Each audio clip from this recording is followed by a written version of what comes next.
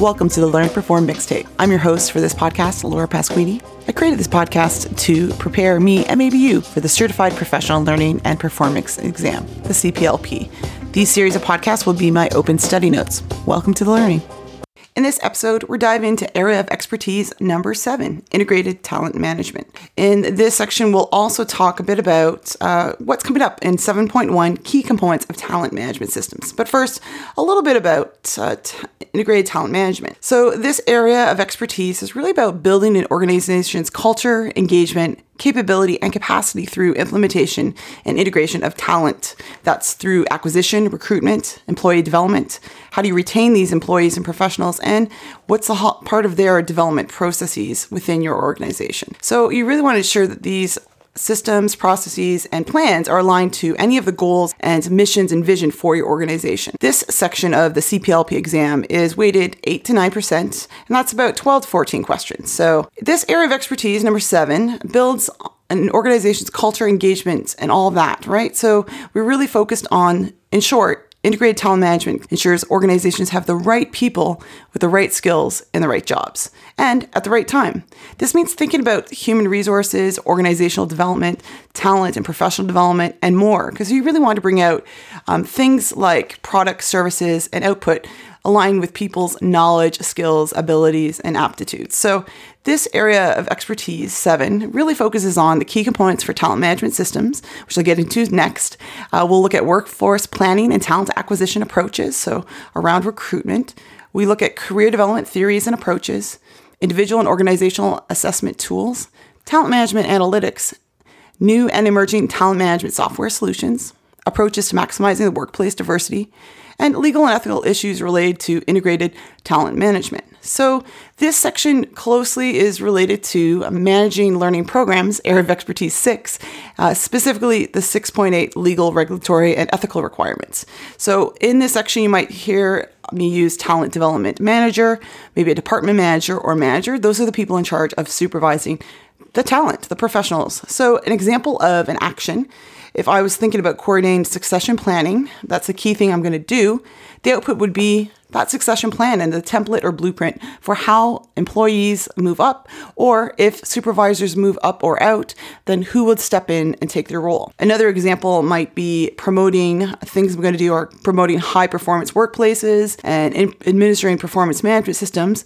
And some of the outputs might be career appraisal programs, maybe team alignment, or thinking about evaluating things like surveys, measurement of changes, and return on investments. So this whole area deals with the talent strategy. This might include analysis of the stakeholders, the talent reviews, performance evaluations, 360-degree feedback kind of programs, or even thinking about career ladders and succession planning and how we have that developed through mentoring, coaching, action learning programs, leadership programs, things like that.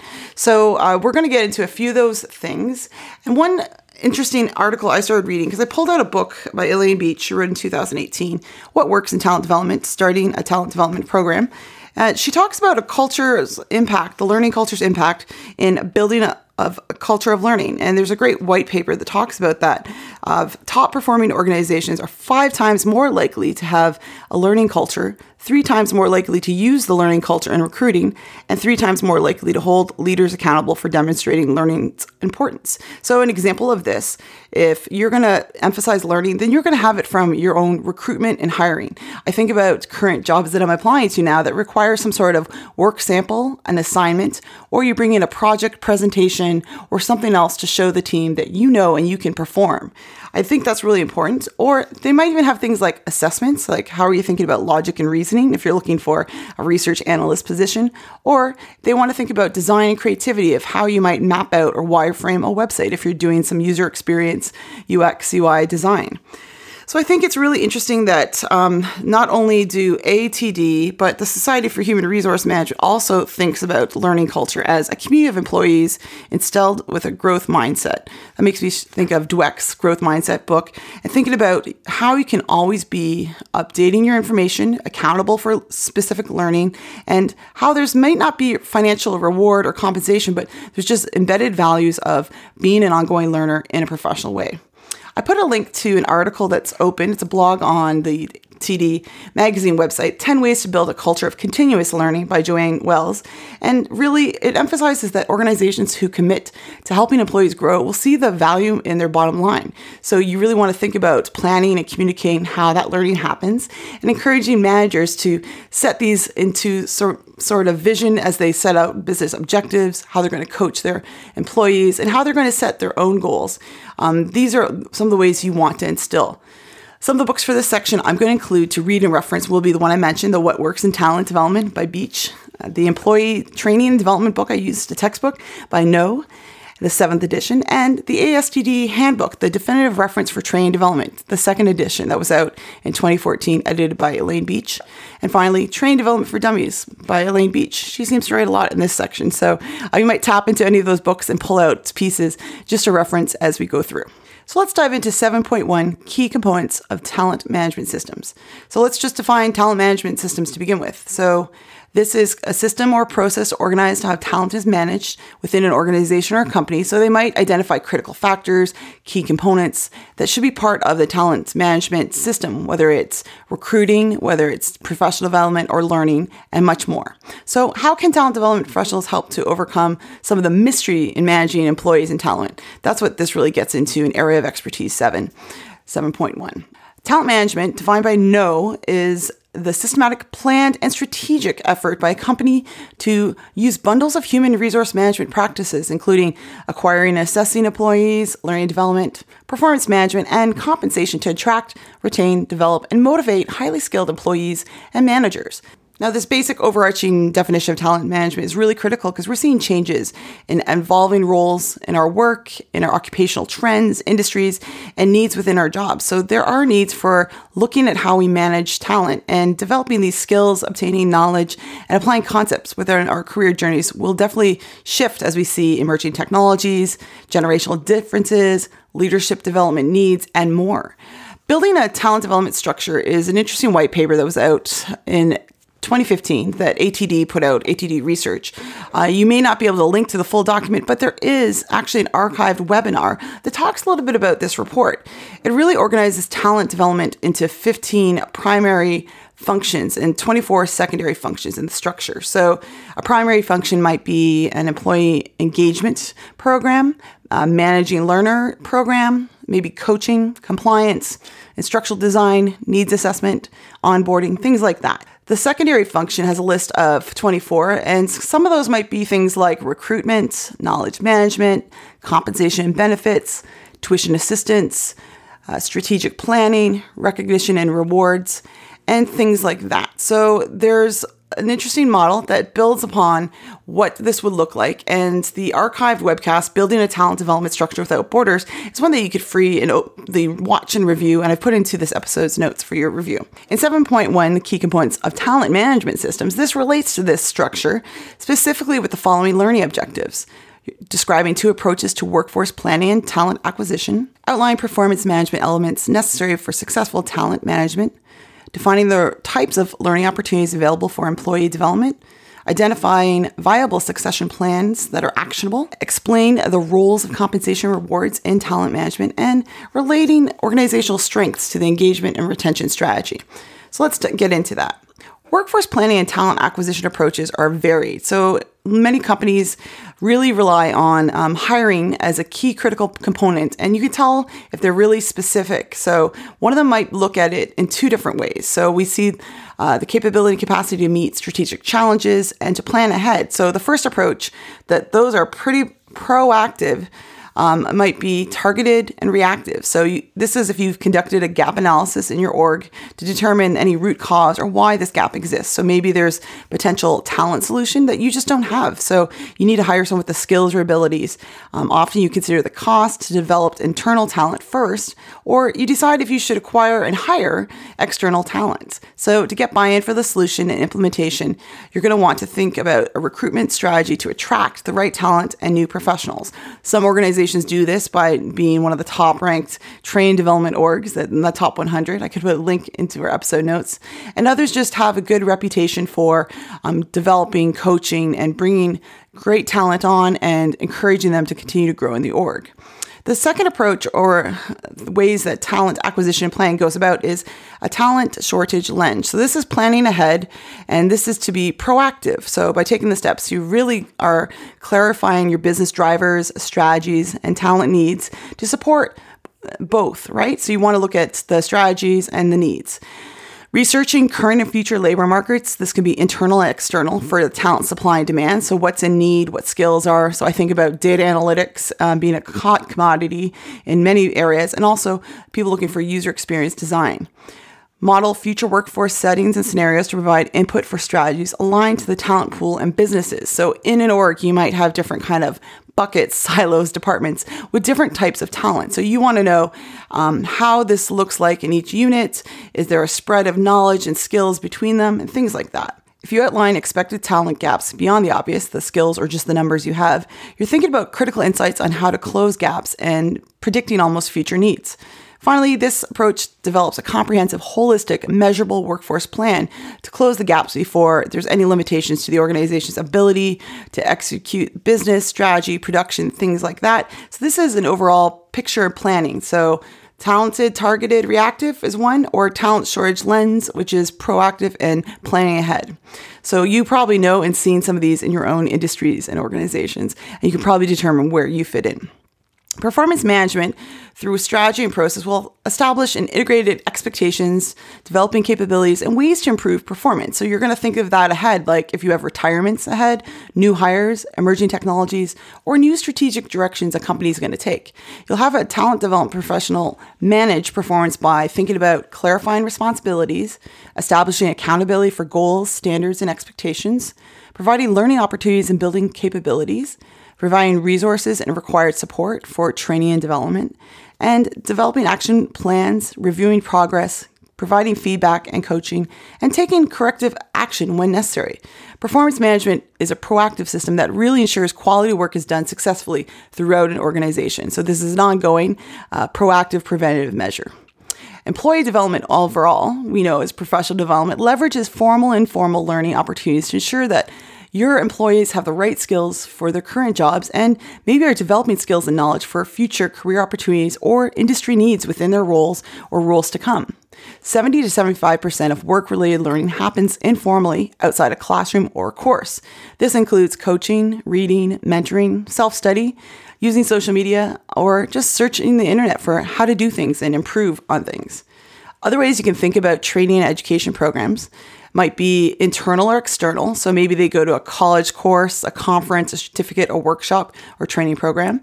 It can be on the job, so job shadowing someone else, mobile devices for quick mobile learning, upgrading skills, or working through a problem with others on the job so they can learn by project development and peer mentoring. Self-development, self-study, so formally or informally, activities like reading. So you might have a focused reading article or a book you're reading each month, using social media or taking online courses. So we've seen folks take advantage of webinars and seminars and webcasts.